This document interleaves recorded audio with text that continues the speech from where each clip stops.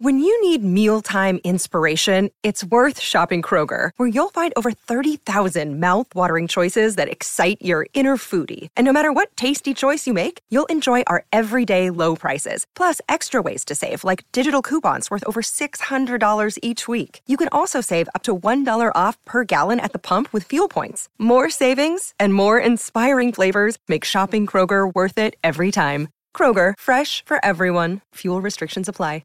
G'day, Mike Hussey here, but you can call me Mr. Supercoach. KFC Supercoach BBL is back and there's 25 grand up for grabs. So what are you waiting for? Play today at supercoach.com.au. T's and C's apply. New South Wales authorisation number TP/01005. Want to witness the world's biggest football game? Head to iCanWin.com.au, predict Australia's score with a crystal ball, and it could be you and a friend at the FIFA World Cup Qatar 2022 semi-finals, all thanks to McDonald's. Maccas, together and loving it. T&Cs apply. Well, the Black Caps are on the rack heading into day 4 of the decisive second test against India in Mumbai. They need 400 runs for victory. They won't get them. I've got 5 wickets left. They'll lose those. And Ajaz Patel's 14-wicket haul, the only real highlight to speak from the 3 days so far. And joining us now to analyse the test is former Black Caps coach, current Royal Challengers Bangalore boss, Mike Hesson. Hess, good morning to you. Morning, Scotty. Yeah, well, we lost the toss. We lost Kane Williamson at the time. From that point onwards, it was always uphill traffic, and we didn't pick Neil Wagner. So before we get to Patel, how did you sum up the start of that test match for us? Look, I couldn't really work out why Wagner didn't play. I mean, as I said, it's more about knowing how you're going to get wickets against the opposition, and I think we saw guys that are going to bang it in halfway down on a wicket with bounce. I think he was a good option. I mean, Will Somerville, looks a little bit short of a gallop as probably did in that first test, but also a lot of right-handers in that Indian side. So, I mean, they're always going to look to dominate him, so it kind of took him out of the game. So I thought Wagner would have been a better choice, but unless you're on the ground, sometimes it's hard to make that call. And look, we just couldn't control the run rate in the first innings with the ball, and with the bat, we were poor. There's no doubt about that. Didn't have a defensive option, and weren't able to sort of apply any pressure from a batting point of view. So that left us in a pretty precarious position. Where do we... I'm not quite sure the medical side of this. You may be a little bit more up on it, but this Williamson elbow scenario it's debilitating for him, but it's really costing us on a much more regular basis these days. So are we looking at a major surgery here and maybe 6 months out of the game or something for his continuance to play it long term?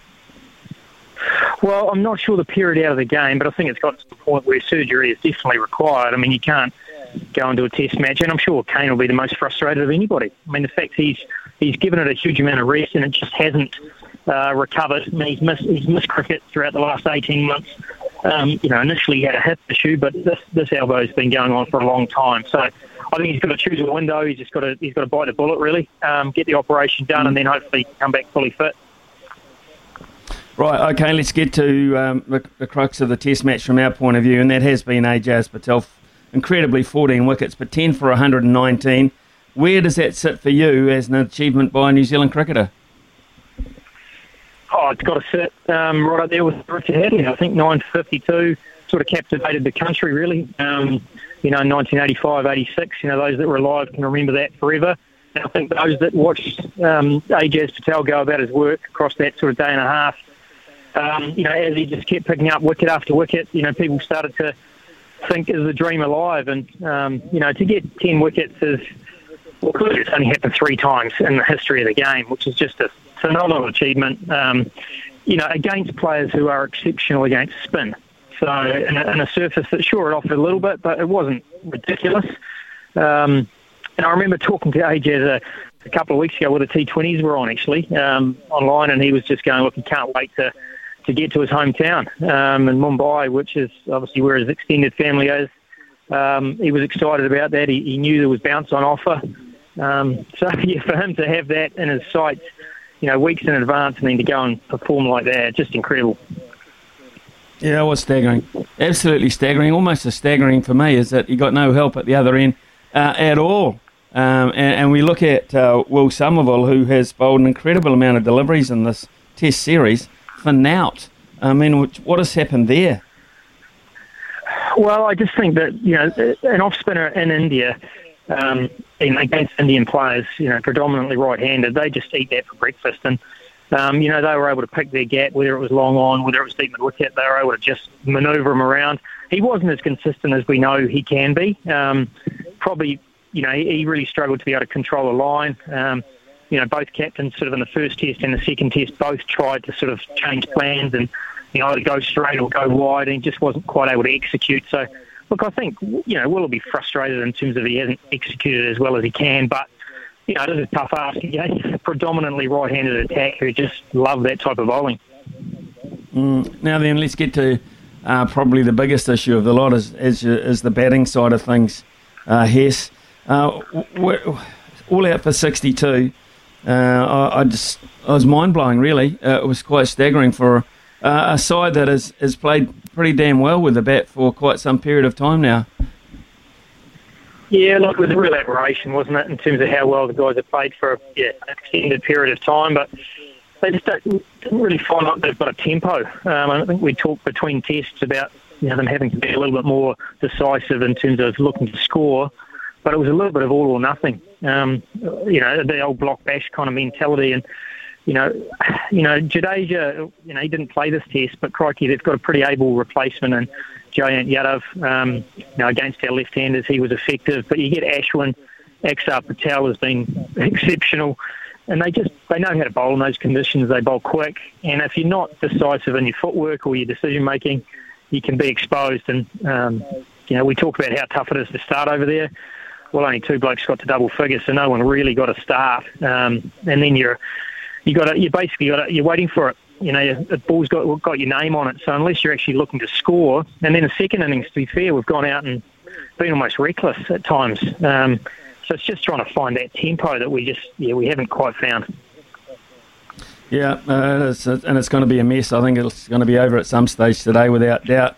So I guess they finally pay us back, and they've been sitting waiting for a while. You go back to Manchester in 2019, then to Southampton, then of course to the recent T20. I guess they get their vindication. And a side that's an interesting side too. No Rahane all of a sudden. No Jadeja. Kohli just steps back in and takes the reins, and of course because he's about to win, he's guaranteed those reins for a long period of time now. Yeah, look, they've got depth, haven't they? They often say they're injured, but we knew heading up to those games there were going to be some tough choices. Jadeja obviously was, because he'd play in any team, but Rahane was sitting there waiting to be left out, really, other than the fact he captained the previous test match. But with Shreyas Iyer doing what he did, once again, further depth that India's created.